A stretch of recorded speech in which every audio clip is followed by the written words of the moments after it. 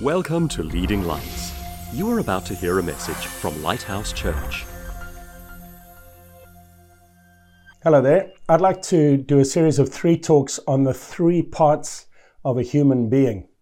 You know, the Bible talks about us as having 3 parts, a body, a soul, and a spirit, but my suspicion is that many of us are confused, or it's irrelevant to us that God says we have 3 parts. Why is it important?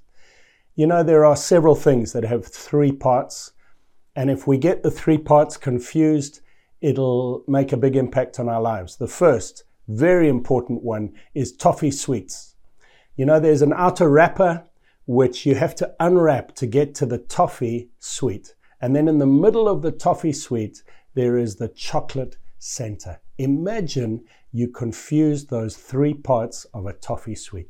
How it would mess up your life. That's just a silly illustration, but think of some other things. For instance, a piece of music.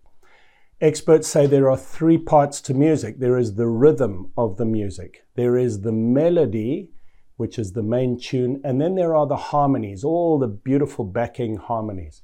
If you don't have any one of those 3, the music is not complete. Friend, you are a 3-part being, and it is so important that we understand the 3 parts, how they interrelate, how they have changed since God first made us to how we are now, and how God wants us to act now that we believe in Him.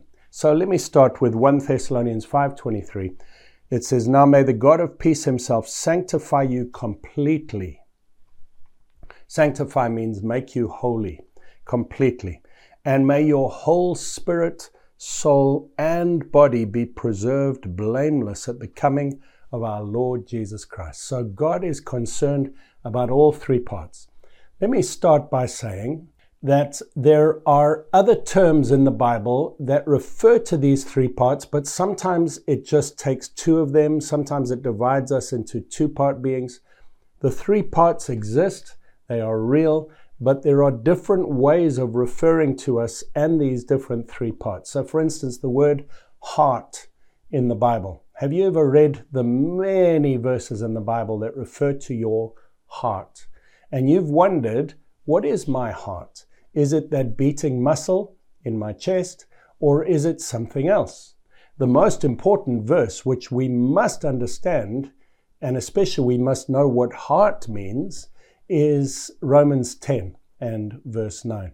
It says, "If you confess with your mouth Jesus is Lord and believe in your heart that God has raised Him from the dead, you will be saved. For it is with the heart that one believes unto righteousness, and it is with the mouth that confession is made unto salvation." Can you see, if you don't understand what your heart is heart emotions? Because that's what our current culture thinks heart is. Or does it mean think? You know, the Bible says, as a man thinks in his heart, so is he. Is it about logic? Or is it about deciding? The Bible talks about he purposed in his heart to do certain things. What does heart mean? Is heart a physical and emotional, or is it spirit? What is heart? And if you look through all the verses in the Bible, you see that heart simply means the inward man, the whole of my soul and spirit together, my mind, my will, my emotions, and my spirit, my deciding, my feeling, all of that, and I put it all together and I believe with a decision, with understanding in my mind, with emotion, with spiritual input. All of those parts are heart. What about these distinctions? The Bible talks about an old man and a new man, an outward man and an inward man, a natural man and a spiritual man. Have you ever seen those verses? Let me just talk through those very, very briefly. Old man versus new man, and how do those apply to the body, soul, and spirit? So Ephesians 4 verse 22 says, "Put off concerning your former conduct the old man, which grows corrupt according to the deceitful lusts, and be renewed in the spirit of your mind, and that you put on the new man, which was created according to God in true righteousness, and holiness. So there's an old man which we need to put off because it's being corrupted by lusts. We need to change our minds, and we need to put on the new man, which is perfect and pure, just like God. So how does that all relate? We're going to see over the next couple of weeks that talks about putting off the flesh, and I'm going to explain what flesh is in a moment, having our mind or the center of us changed, and then putting on the spirit, which is the new man created exactly like Jesus. But all of these interplay. And rather than being a confusion, having all these different ways of describing the parts of us, they actually bring great enlightenment. They help us to understand. So the first one is the old man and the new man. Let me just quickly tell you what the Bible means when it talks about flesh, because we know we've got body, soul, and spirit, but then there's this word flesh. Often the word flesh means something sinful, and it talks about the flesh or fleshly desires, and that's talking about our bodies, but part of our souls which have become trained to sin. They have become ingrained in sin, and it's called the flesh or the old man or the old nature. And then the spirit is, when we're a believer, it's the brand new part of us. So we've got the old man and the new man. Put off the old man, put off the flesh, put on the new man. But how? By the renewing of our minds. What about the outward man versus the inward man, and the natural man versus the spiritual man? These are very, very interesting concepts. And I'm going to just talk about these today, and then we'll see where we go from there. So in 1 Corinthians chapter 2, I'm wanting you, as I read these verses, I'm going to read about 5 or 6 verses. I'm wanting you to think body, soul, spirit, but also outward man, inward man, natural man, spiritual man, and carnal man. But just before I get there, let me just read to you this little passage from 2 Corinthians chapter 4, talking about the outward and the inward. We've already spoken about the heart being the inward man. When Samuel was picking David as king, God says, don't look at the outward appearance. Man looks at the outward appearance, but God looks at the heart. So there's the outward man, our body, our flesh. There's the inward man, which is our spirit and our soul, our heart. And 2 Corinthians 4 verse 16 says this, therefore we do not lose heart. Even though our outward man is perishing, yet the inward man is being renewed day by day. Paul was talking about all the struggles and pressures that were upon him. And he says we have a treasure in a jar of clay. The treasure is the Spirit of God inside us. The jar of clay is the body that we have. And he says we do not lose heart, even though our outward man is perishing, yet the inward man is being renewed day by day. He was saying outward pressures may cause my body to decay or become less strong. If I get beaten because I'm a Christian, it affects my outward body. He says my outward body is perishing. The stresses and struggles of life are starting to cause me to age or to suffer on the outside. But he says, but my inward man is being made stronger, being renewed day by day. It's not getting weaker, it's getting stronger. Outward man is body, inward man is spirit, and our soul that is linking to our spirit. He goes on to say, for our light affliction, which is but for a moment, is working for us a far more exceeding and eternal weight of glory, while we do not look at the things which are seen, but at the things which are not seen. For the things which are seen are temporary, but the things which are not seen are eternal. So, I'm trying to explain to us body, soul, spirit, but sometimes the Bible divides them into different categories. And in this category, he says outward man and inward man. Outward man is clearly our physical body and our emotions that are linked to our physical body. You know, when you undergo persecution and stress, your emotions, even your mind can be affected by that. But he says there's an outward man that is taking a little bit of stress and being affected badly, but our inward man is being renewed and made stronger. That's your spirit and the part of your soul that is linked to your spirit. And then he says, the key, he says, we do not look at what is temporary or with our physical eyes, what can be seen, which is the outward things. You see, your outward man is not just your physical body, but it's your five senses. It's the way that you gauge what is true. And if you use your outward man to gauge what is true, if you look with your physical eyes and your physical logic and your physical five senses, and you say, is it true? And you judge just by what you can see, you will be weighed down, and it will be a negative, terrible experience. But he says, we look at what is unseen. That is the spirit. You know, you can't see your spirit with your physical eyes, but it is real. And he says, I choose with my mind to focus on what is unseen, because what is seen is temporary.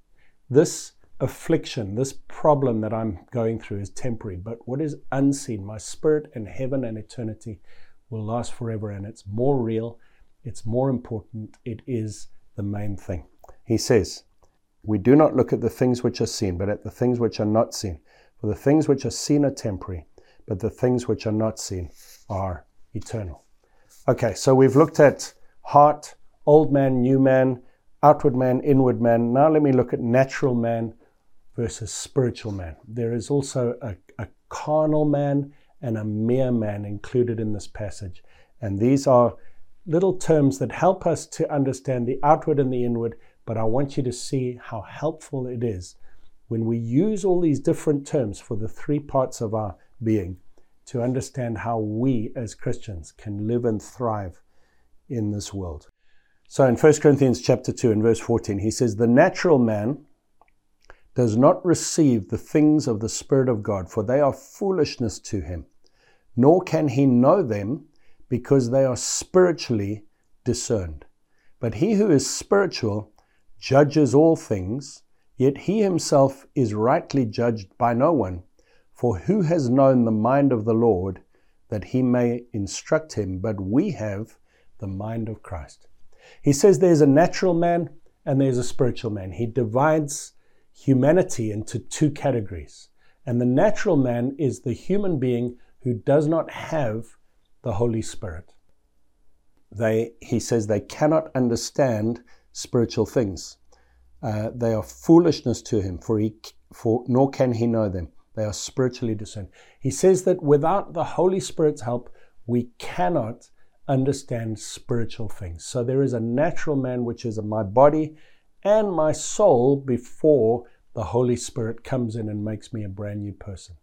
Natural man, but the spiritual man understands all things and is judged by nobody, judges all things, and has the mind of Christ. So the middle part of me, the soul, which is my mind, my will, and my emotions, if I'm a spiritual man, my mind is being affected by that Spirit, and I have the mind of Christ within me.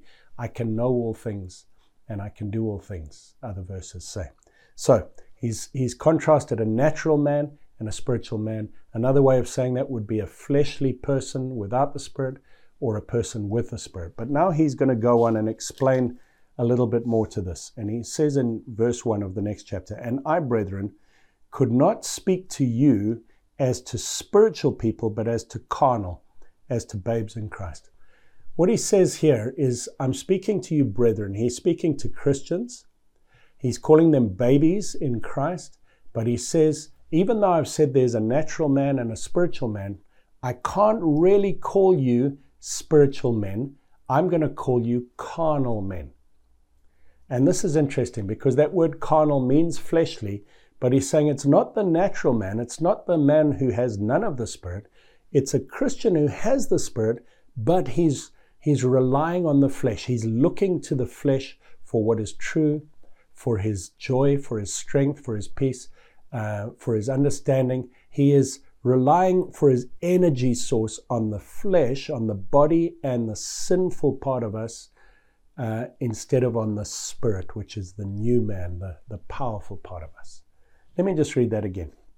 And I, brethren, so he's speaking to Christian, could not speak to you as spiritual people. He says you have the Spirit because you're Christians. Romans 8 says if anyone doesn't have the Spirit, they're not a Christian. So you are Christians, he says. But I can't call you spiritual people. You have the Spirit, but you're not using the Spirit. You have the Spirit as part of your 3 parts, but it's not influencing you the way that it should. I couldn't speak to you as spiritual people, but as to carnal. And he makes a new word here, carnal Christian. In other words, a Christian who has the Spirit, but is not using it, is relying on the flesh, just like a natural man would.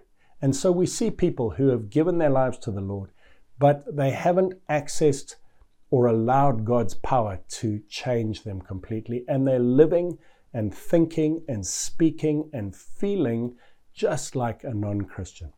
He goes on to say, I fed you with milk and not with solid food, for until now you were not able to receive it, and even now you are still not able. He says, I gave you the basic Christian teaching because you weren't listening spiritually to things. You were still thinking like a human being.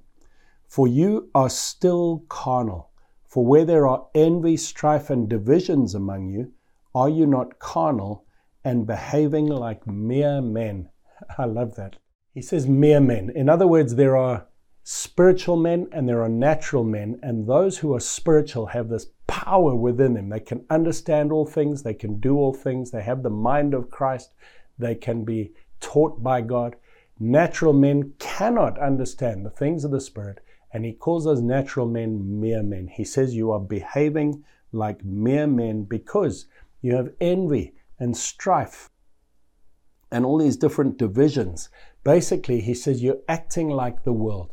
You're acting like children, and you're not allowing the power of the Holy Spirit to come inside you. And I'm just going to read you one last passage about this carnal man. So in Romans chapter 8, he says, there is therefore now no condemnation to those who are in Christ Jesus, who do not walk according to the flesh, but according to the Spirit. So when we're in Christ and we're not being carnal Christians, we live in this place of no condemnation. Now, is that because we're not sinning every now and again? No. 1 John 1 verses 8 and 10 make it clear we will sin. All of us will stumble and fall and sin even after we're Christians. There's no condemnation because of our behavior. It's because we're setting our minds on the things of the Spirit. We're not carnal Christians, we're spiritual Christians. He goes on in verse 6 to say, verse 5, for those who live according to the flesh set their minds on the things of the flesh. But those who live according to the Spirit, the things of the Spirit. He's telling us how to do this. And it's my mind. Again, we've read that in several of the other verses. I set my mind on the things of the Spirit. You say to me, Greg, how do I do that? Well, in the morning, I look in the physical mirror and I say, that's me. But then I look in the spiritual mirror of God's Word. And I say, Lord, what is my spirit like? And he tells me it is created just like God in true righteousness and holiness. That God is in me. He is with me. I have the mind of Christ. I am a new creation. There's no condemnation. So he says they have set their minds on the things of the Spirit. I choose to not use my 5 senses to gauge what is true, but to use God's Word and what is spiritually true as what is true. I set my mind on the things of the Spirit. You say, but I have to do a job. I have to live in this normal world. I have to interact with people. How can I be thinking about the things of the Spirit all the time? Friends, it's an attitude and a mindset which says, who am I? I am clean and righteous. I'm God's child. I'm seated with him in heavenly places. And he is with me. And all the time I'm giving him worship and I'm listening to his still small voice while I'm washing the dishes, filling the car with fuel, doing my job. All the time, the Spirit, my mind is focused on the Spirit for what is true and for my peace and strength and energy, rather than on the flesh, where I say, what do my 5 senses say is true? And what does my body say is going to bring it joy and peace and happiness? Because if I listen to my flesh, it will lead me away from God. So he goes on to say, verse 6, for to be carnally minded is death, but to be spiritually minded is life and peace. Does that mean the minute I set my mind on the flesh, I've died? No, it doesn't mean that. It means if I stay on that road of listening to the flesh, of setting my mind on the flesh, death is the end result of that road. But if I listen to the Spirit and allow the Spirit to dominate my life and peace. He says, the carnal mind is enmity against God. It is not subject to the law of God, nor indeed can be. Those who are in the flesh cannot please God.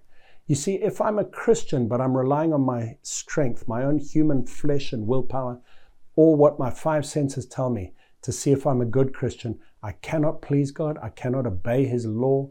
I'm led astray by many false things, and we cannot please God. But verse 9 says, but you are not in the flesh, but in the Spirit, if indeed the Spirit of God dwells in you. Now, if anyone does not have the Spirit of Christ, he is not His. Let me just focus on that verse for a second. He says, you are not in the flesh, but in the Spirit. Based on what? Based on the fact that the Spirit of God dwells in you. You see, the Spirit of God is so powerful. It's so much more powerful than our flesh. Earlier on, in chapter 7 of Romans, he says there's a law of sin and death in my members that makes me want to sin. In my flesh, in my body, there's this law, this strength, this power that pulls me away to sin. But then in Romans 8, he says, law of the Spirit of life in Christ Jesus has made me free from the law of sin and death. There's this law of the Spirit of life, more powerful in me. And in verse 9, he says, you are not in the flesh, but in the Spirit, if the Spirit of God dwells in you. You have this powerful Spirit. It's working in you. Philippians 2 says, God is working, energized inside you to will and to do according to His good pleasure. God is working in you by His Spirit, and the Spirit is in you. You are not in the flesh, but in the Spirit. And he says, if anyone does not have the Spirit of Christ, he is not His. Just to be a Christian means the Holy Spirit is in you. You are pushed by God toward the Spirit. The power of God's Spirit is in you and moving you towards thinking and acting the way He wants you to. It is the most powerful force, but your mind must still choose. The mind set on the Spirit is life and peace. I'll give you an example. You're driving down the road, you sin, you swear, you break the law, you do something you shouldn't have done, you have a bad thought, and immediately accusation comes from the devil. He says, you're bad, you're a bad Christian, you're not even a Christian. And what we do is we say, no, my mind is set on the Spirit. There is no condemnation. Jesus has forgiven me. Lord, thank you for forgiving me. Thank you that I am seated with you in heavenly places. I am the righteousness of God. And as we focus on the Spirit, we start to think, Lord, what is it you're saying? What is it you're doing? What is it you're wanting me to do? And the power of God floods into me. The opposite would be I focus on the flesh. I start thinking, I'm bad. I've blown it. I'm a terrible person. God doesn't love me. And then we start going down a road of more sin and more sin. And we start listening to the flesh. And whatever the world around us seems to look like or seems to say is true, we say that is true. And we allow our flesh to lead us into sin. Friends, who are you? Where is your mindset? You have three parts: a body, a soul, and a spirit. Your body has been trained to sin, and it has become something called the flesh, which has sin in it. And part of your soul has been trained that way as well. But if you're a Christian, you have the Spirit of God in you, the Spirit of life and joy and peace, the mind of Christ. You can understand spiritual things. And in the middle is your mind. And you can choose to say, Lord, I'm focusing on what is true, what is eternal, what is unseen, or you can focus on what is seen. But the result is massively different. The one is life and peace. The other leads to death. Pray with me today. Say, Lord, I thank you. Lord Jesus, I thank you that you died on the cross so that I could be forgiven and that I could have your Spirit within me. Lord, I ask you now to forgive my sins. I ask you to come in and fill me with your Spirit. I ask you to help me, Lord, to set my mind on spiritual things, to be a spiritual man, not a carnal man. And Lord, I thank you that even if I've blown it, I can come back immediately and receive your complete forgiveness and be completely renewed again today. Please forgive me again. Please seat me back where I need to be. And Lord, I choose to focus on you. And if I fall and when I fall, I will run back to you rather than away from you. And I ask you now to, Lord, renew my mind and help me to put on this new man in Jesus' name. Friends, we love you. We have a website called leadinglightsnetwork.com. It has amazing resources that will help you grow in Christ, but also we want to pray for you, pray with you, and we want to help you and give you advice and any help we can give you. So let us know what you're doing in your walk for Christ. You say, me, little old me? Yes, this is not just for reverends and ordained people. This is for everyday Christians. We want to help you do anything you can do in your community for Christ. We want to walk with you, give you the support and prayer and resources you need. Let us know. God bless you. Thanks for listening. Please visit leadinglightsnetwork.com and subscribe to our podcast on Apple Podcasts. Please consider supporting this ministry by making a donation on the giving page at leadinglightsnetwork.com or lighthousejersey.com.